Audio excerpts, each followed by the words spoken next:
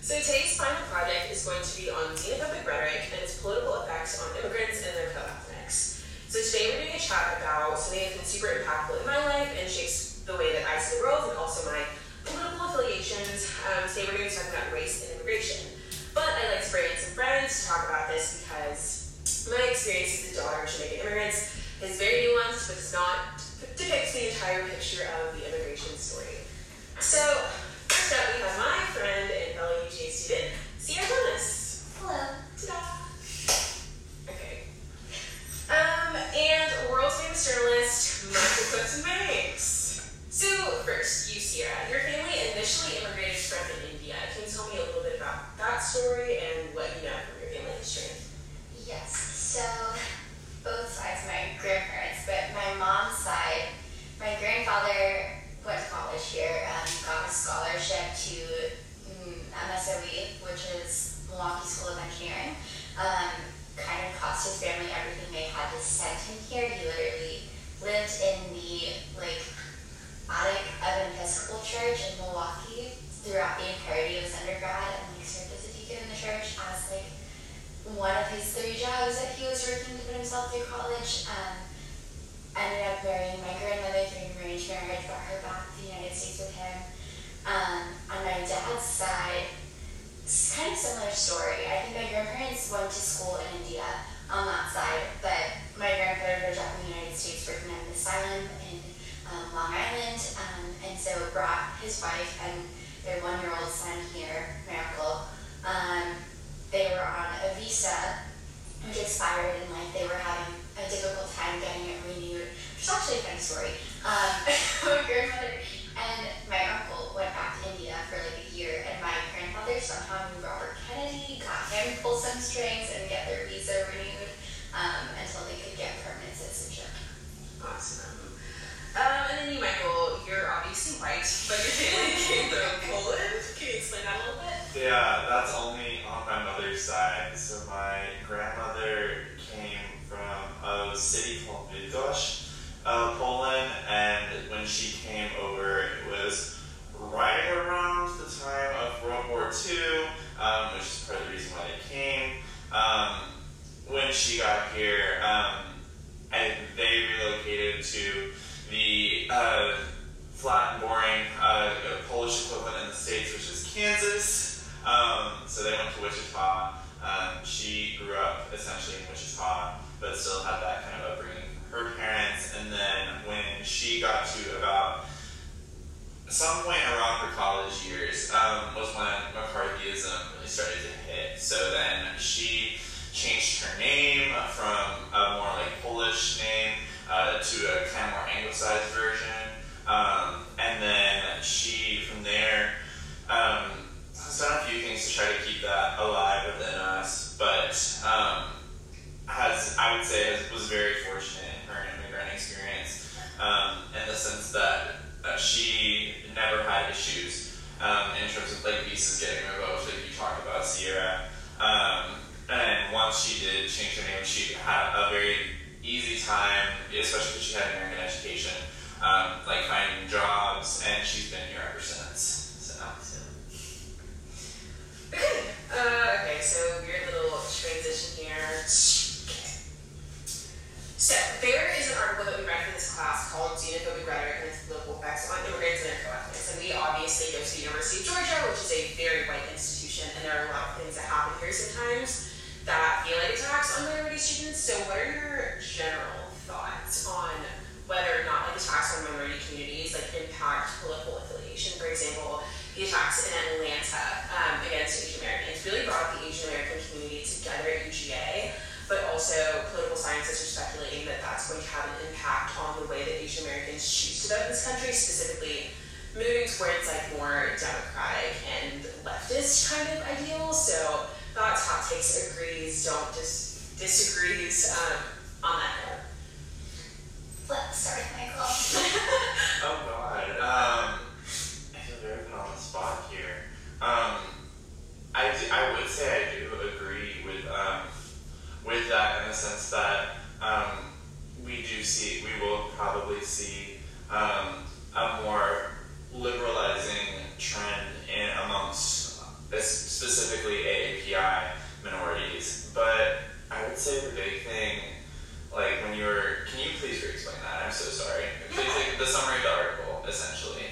Okay, so essentially, and this is kind of the meat of what I was like trying to get at, because we had an interesting conversation in class about the AAPI community, but that doesn't just include like East Asian, that also includes like Southwest Asians. And so I brought up the point like during class, like there are so many like Indian students on this campus, and I've talked to a few of them, and they still refuse to go left for any reason and will be voting conservative in every election from now on. And so I kind of brought up the point, the Asian community is not like monolithic, and so I don't think necessarily attacks on the Asian community as a whole is going to turn the entire community into swing left, but there are definitely people out there who think like these attacks are going to have a really big, I guess, impact on the way that Asian Americans choose to vote. I would agree with that, and I think to your point, Sydney, this has been a really critical time when we are seeing people, like communities stand with each other in solidarity, and even seeing people outside of certain communities standing with, like, specifically the AAPI or PI, however you want to refer to it, that community, like even people outside of those communities are rallying behind these groups and bringing about these very necessary and very critical conversations in regards to discrimination and hate crimes and like things that have been darker parts of the Asian American experience that haven't necessarily been brought to light until recent media representation.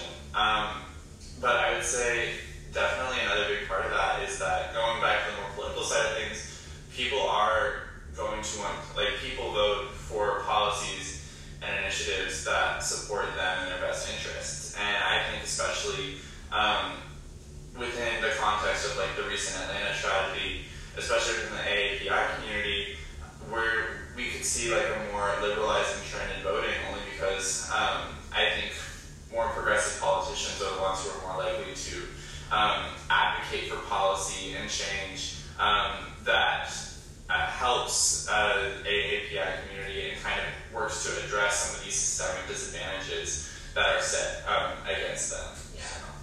So for you, Ciera, I'm not going to ask you to like speak on behalf of all Asian people because that's not it.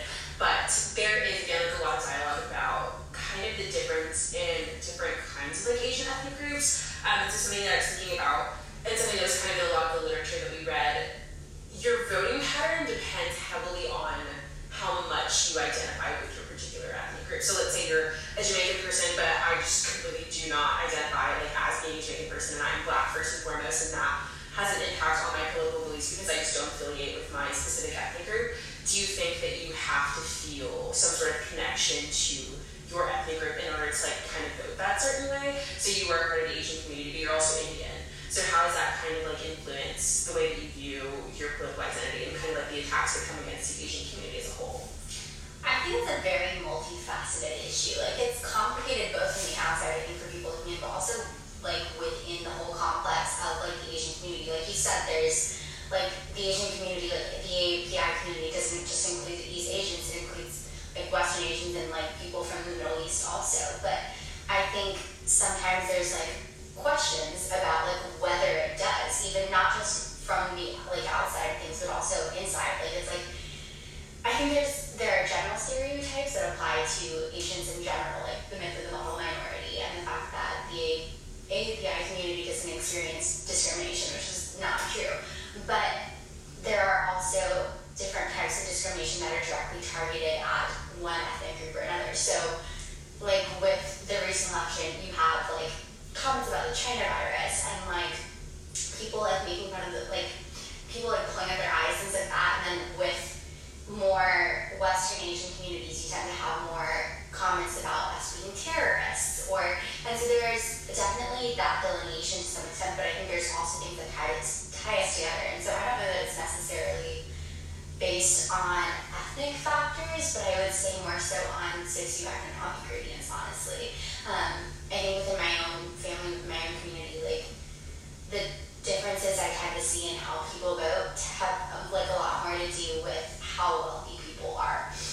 So my family that is like making six figures plus tends to vote more conservative than my family that is more left leaning. And I think overall, I think you'll definitely see a consolidation towards the left because if you look at the rhetoric that's been going on over the last majority of the rhetoric you see that's more hateful is, I think, coming from the right, which might be my own biases. But I think a lot of the rhetoric we're seeing about the China virus, limitations on DACA, the ban on Middle Eastern immigrants, all of that is coming from conservative groups, right? So I think there's definitely some preservation of self-interest, but there's also the impacts of socioeconomic and other societal factors. So I agree 100%. Now giving a real tea. Oh, tea. Okay.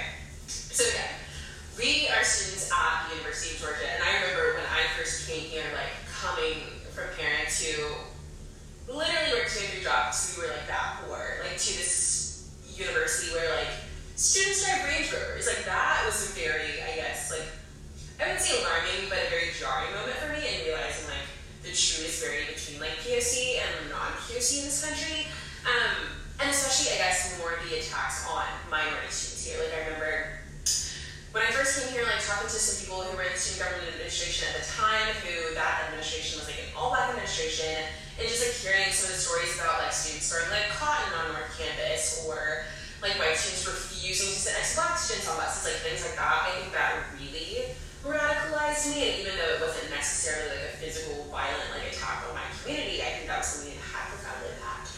So, what has your experience kind of been with coming to UGA, maybe seeing some kind of disparity, some kind of attack or anything towards your community, and then kind of how that has shaped or moved you to lean more conservative or leftist? And I know that we've had this conversation about coming to UGA and literally becoming socialists. So thoughts, hot takes. It's interesting. I feel there haven't been as many directed attacks. I feel a lot of the discrimination that happens on campus tends to be more so directed at Hispanic and Black communities more so than Daisy communities. And I don't know if that's just that one is more publicized than the other, but I think in the time that I've been here, there have been 2 or 3 pretty prominent attacks against Asian communities. The rest of what I've seen, and that's more common, has been directed, I think, at Black and Hispanic communities on campus. But for me, I think it was a lot of becoming more politically aware. I think when I was in high school, my parents had very much this you take what we say and that is your opinion because that is what we said and we're your parents, right? And so I didn't really have other opinions because I didn't know any better. And so I think coming here and listening to how passionate other people were, and also just seeing the way that different things unfolded. I think the gubernatorial race was a big thing our freshman year.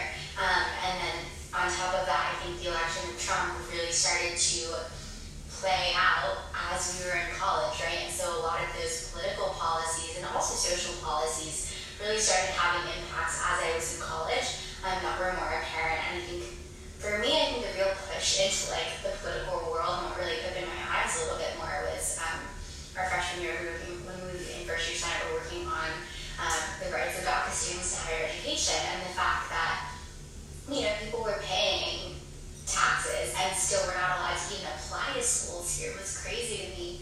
And so I think watching that, and then watching so much of the hate that came out of people who, to me at least, seem to be more closely affiliated with conservative groups, was difficult, and I think that was a lot of what, for me, kind of pushed me towards the other side. Yeah. Thoughts for you? Yeah, well, first of all, kind of going off of that, kind of going back to something you said earlier about a lot of hateful rhetoric coming from the right. I think also, just as a journalist, big media guy, I think another thing that I've noticed a lot in my own media consumption has been a lot more fake, what could quite literally be deemed fake news, not the sensationalized one that we see in the media, but a lot of fake news and content that could be categorized as libel or just hateful content does tend to spew out of the right, and you kind of touched on that a little bit. But in terms of experiences at UGA, I would say that and I came into UGA and I was very passionate about getting to know and adapt and see like explore my worldview by like getting involved with multicultural student affairs on campus, which was definitely out of my comfort zone and something I wasn't used to, because admittedly I did come from a predominantly white high school, and this institution, as you both know, mirrors a lot of those predominantly white high schools that the metro Atlanta area tends to have in certain ways. But I think the biggest thing for me, and when I was like really starting to notice these disparities, I'll speak specifically to something with you, Sydney, because I know you know what I'm going to say. When we had, so a bunch of my friends freshman year were foundation fellows. I know because a bunch of my friends freshman year were foundation fellows, and they're all good people. This is not to like tear them down or anything, but having come from a few of them did come from very white private schools in Atlanta that with 5-figure tuitions that surpass even that of here. So just some very, very wealthy, like interacting with some very, very wealthy students who like didn't know their own privilege. And then on the latter of that, while I had those friends, I think at the same time I was like forming my friendship with you, and we would like go to Snelling late night and have all these conversations, and you were like doing your work study program, and you were doing research, and you were working a job even, and you were doing all these different things to like put yourself through college, which I remember just thinking how much I admired that so deeply, because I know like even I still rely on my parents' support to some extent to get through college. So the fact that you were able to like come in right away and like do that from the get-go, I think is phenomenal. But I would say that there are like, and I know you've had to have some of these conversations where there are like some students at this campus who just don't understand the extent of their own privilege, both in a monetary sense, but also in a political sense, and that they don't have to think about kind of these like bigger issues of what it means to be a student of color at UGA. And going back to like me doing multicultural things, I'm really thankful that I have been, because it's led to some very critical conversations on my part and has allowed me to kind of empathize to the extent that I can as a white man entering these predominantly minority spaces. It's kind of allowed me to see, not necessarily be as disillusioned as some of my other like white peers in terms of understanding the plights that come with being a person of color entering a predominantly white university. And I think it's very unfortunate in some ways that like it took people of color dying last summer in a social racial reckoning, if you will, for certain white peers to get like invested in these issues and like start taking like vocally public stands to support the POC communities that they like are in the same classes with, you know. And so I think that like in a way it's really great that these things are at the forefront of those conversations, and it's really important that people are taking the steps to like unlearn their implicit biases and focus on these like diversity, inclusion, equity initiatives. But it's also just frustrating that it took like George Floyd and Breonna Taylor and Ahmaud Arbery and a tragedy in Atlanta for students to like start really just like trying to process and really engage with what is happening in the world, you know, in terms of the plight that like their fellow POC students face, you know. So absolutely. Many briefly mentioned students who come from very wealthy families, and you talked a little bit about how your mom growing up, like whatever her political opinion was, always what your political opinion was. So we read this really interesting article in class called Social Exclusion and Political Identity of Asian American Partisanship. And so it's kind of talking about a similar sentiment about how different attacks on certain ethnic communities kind of tend to have an impact on the political attitudes of those communities. There's also a really interesting conclusion that was made in this article. It says, despite the many theoretical and empirical advances made in the fields of immigrant and minority political behavior, in addition to the long-standing study of group members and partisan affiliation, there remain few studies that examine the central role of social exclusion in the formation of political identity. Further, as many scholars have noted, immigrant political identity does not neatly fit within the existing paradigms of American political behavior, such as theories that conceive of party identification as largely a product of early socialization or parental attitudes. So, parents, I think, tend to be a very interesting interesting, I guess, indicator of political behavior, especially when your parents are immigrants.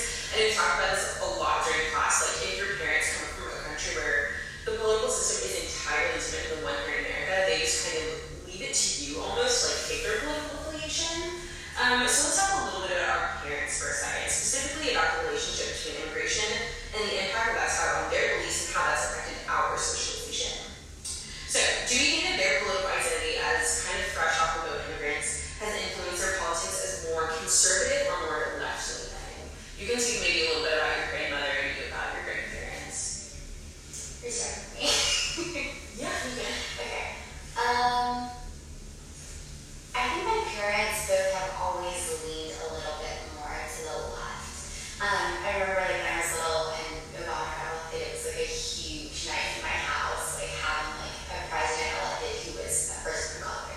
And like my mom actually had us all write a letter to Obama, and like we all got like formal type letters back from my house sign, and she had them like in a drawer somewhere in our house, like saved.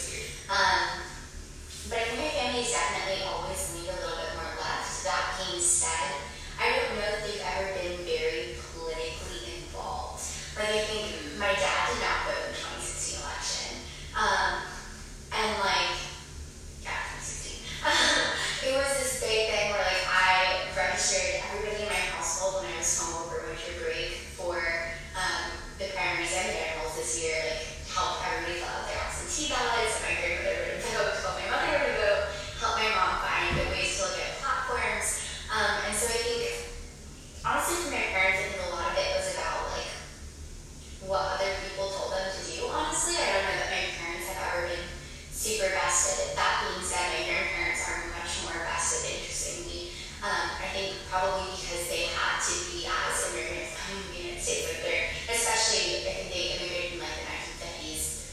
And you know, that's a pretty critical turning point in American history. And so I think there were a lot of important political decisions being made at that time point, which very much impacted them and their survival. And so I think my grandparents were much more politically leaning. My parents not so much, which I know is still interesting to me, but like my grandfather religiously watches the 6 p.m. news. Like even when he comes over to like our house for dinner, like my mom's house, we don't have TV anymore. Like my mom got rid of TV when we were 8, and so every single time my grandfather's coming over, not only is it like this big ordeal where like the house has to be clean and like my mom's cooking and everything, but like also Zachary and Isaac are trying to figure out how to like hook up their laptops to the TV and find a way to get access to the news so that my grandfather can watch the news at 6. And I've honestly had a lot more political conversations with my grandparents, specifically tied to like them immigrating here and their experiences here in like the later half of the 20th century than I had with my parents. I think my mom and I had some really critical conversations in the like, recent election, but I think a lot of that was because of how polarized things got over the last couple of years. Like I think you almost saw it shift back to that mentality that I think my grandparents probably had when they first immigrated here, where it very much, I think for us, became a matter of survival. Like it became a much more critical question. There were much more critical issues being presented in which each party had a very, very different stance. That I think, at least for me, I don't know if it's because I was younger, but that I have previously been aware of.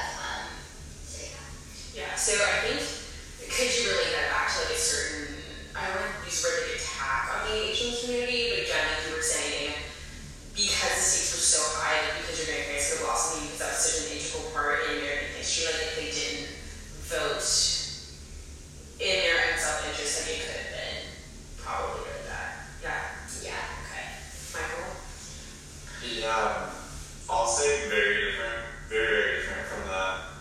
And I've actually talked about this in my class, about like my political upbringing being like a lot of why I'm who I am today. So yes, my grandmother is Polish. I think she would more so, even though like she did pass somewhat of the language down to us, I think she would more identify with her kind of like Southern and more like American identities, just so she has lived so much more of her life here at this point than she had in Poland.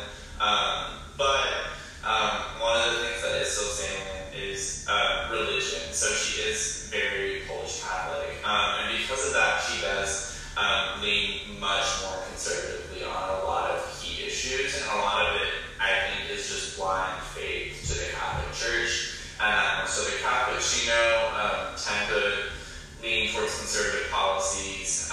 at least here, and a lot of her friends do. And I think part of that is a generational thing to some extent. And kind of as that translated down, I think especially my mother, her daughter, she, when I was growing up, I remember her being more right-leaning, but centrist, if you will. And that has changed a lot in recent years just because of the nature of life's events occurring in America, is one way to put that. But she does lean more right. And on the complete opposite side of that is my dad's side of the family, who is born and raised in the South, went to UGA as well, but his dad, he comes from a very, very liberal family. So my grandfather on my dad's side, he helped found the first NAACP chapter at UGA way back when in the 50s, and then him and my grandmother both helped organize the first pro-LGBT rights march in Atlanta after Stonewall.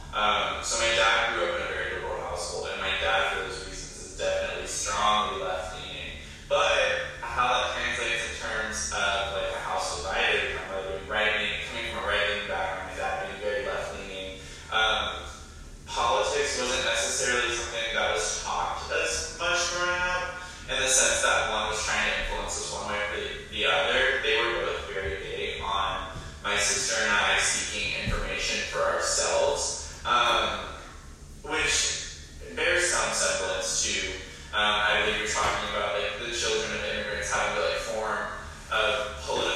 having to form their own political opinions and then translate that to their parents. Except I never had to translate that to my parents. They really just wanted us to seek information for ourselves, learn both sides of things on any given topic, and then come up with our own belief from there.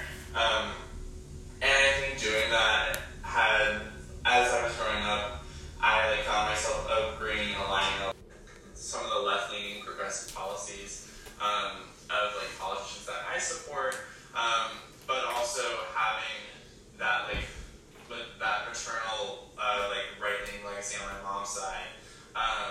It did allow me, growing up, just to somewhat understand or be willing to hear both sides of things, which I still think is very important, and especially as the two-party system is getting more and more polarized, and we're dealing with more of these cases of political gridlock. But I do feel very strong. I developed the political identity that I have from my own research growing up in a house divided, and it was honestly, it was a little bit of a hairy thing to navigate. I know that my parents did not vote the same way in 2012, but I know they both did in 2016 and 2020. But in both cases, they both kind of developed this political apathy with time in terms of what is the lesser of two evils, especially with this past election. It was just, what is the lesser of two evils? And being somewhat removed from, as we've gotten older, and my sister and I have become more and more opinionated in our political beliefs, they have become, I think, more and more kind of removed from that, in a sense. And they just kind of let us express our views to them, and then they go from there, if that makes sense. Yeah, for sure.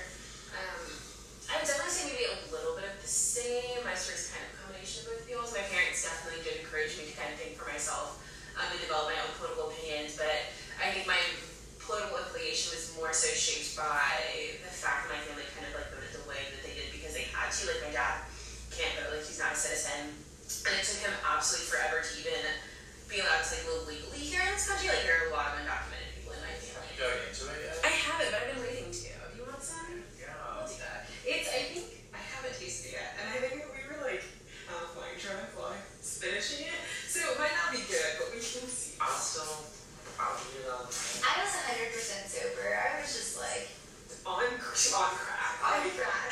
Yeah, no, last night turned into something really interesting. Okay.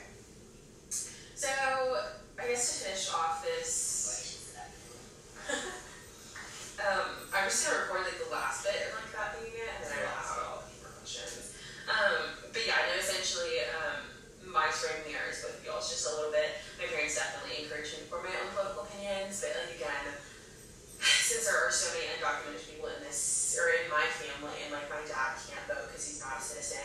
Like my mom, I think, takes it upon herself to kind of vote for the entire family, to vote in the interest of all of us, and in the interest of my grandparents, and just like, yeah, no, essentially the entire family. And I feel like, especially because Black women's political behavior is very different from I think every other demographic in this country, they, I think, vote for the entire Black community, and so that's been something that's been super interesting just to like watch.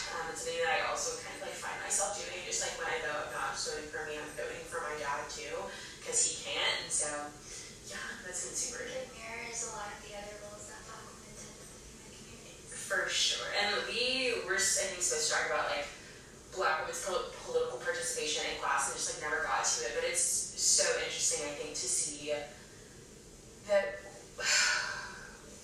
really, like, Black women have the highest voter turnout, like any other demographic in this country, and also are now the most educated group in this country. I think even at UGA, like our graduation rate, I think it's like 92%, which is higher than all the other demographics here. Because we have to be, and like that's the thing. It's like, I'm sure you guys did this growing up, like, or like you work twice as hard for half as much, and it's like you have to. There's really no other option. You have to look the best at all times because everybody is judging you for every single thing that you're doing. Yeah, precisely. And I think that's not just like a woman thing, but also like when you're a woman of color, again, like you always have to be at your A game, just 24/7. And again, I think going back to like political behavior, I think women of color tend to, especially immigrant women, like tend to carry their whole community. Like if they can vote, if they can exercise like any kind of political behavior, like they do, and they do it for their entire community, not just for them. So, Crazy. crazy. No, I know this last election, my aunt on my dad's side is like my grandparents' primary caregiver because they're both like getting older now, like mid-80s.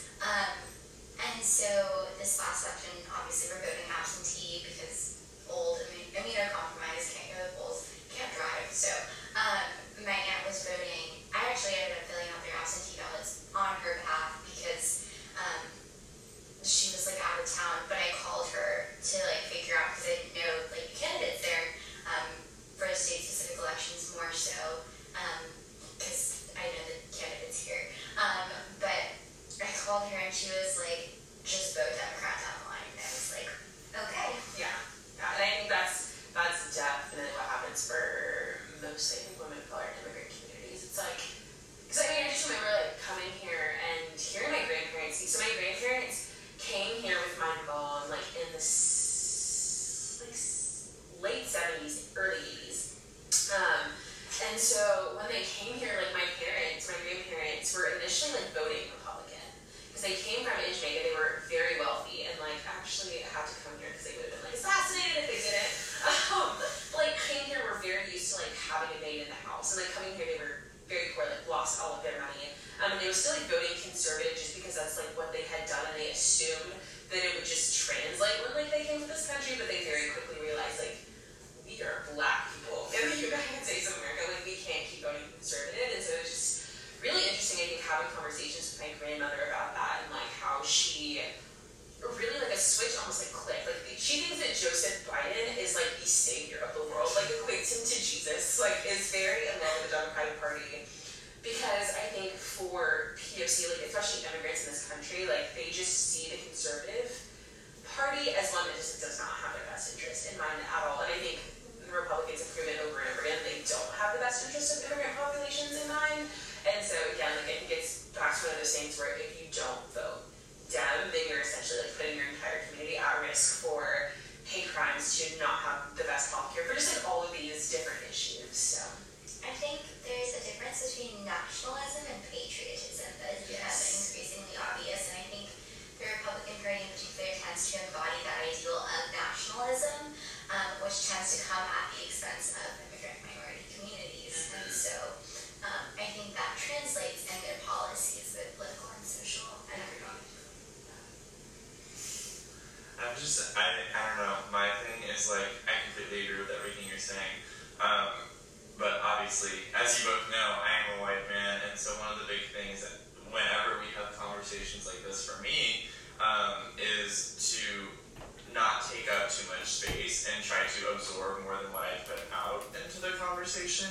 And so because when we have these conversations about race, ethnicity, kind of like all these different factors of identity that play a role in politics, I think there's a healthy balance of we need to let like the POC communities affected by it lead those conversations, but then allies from outside those communities need to put in the work. Yes. You know?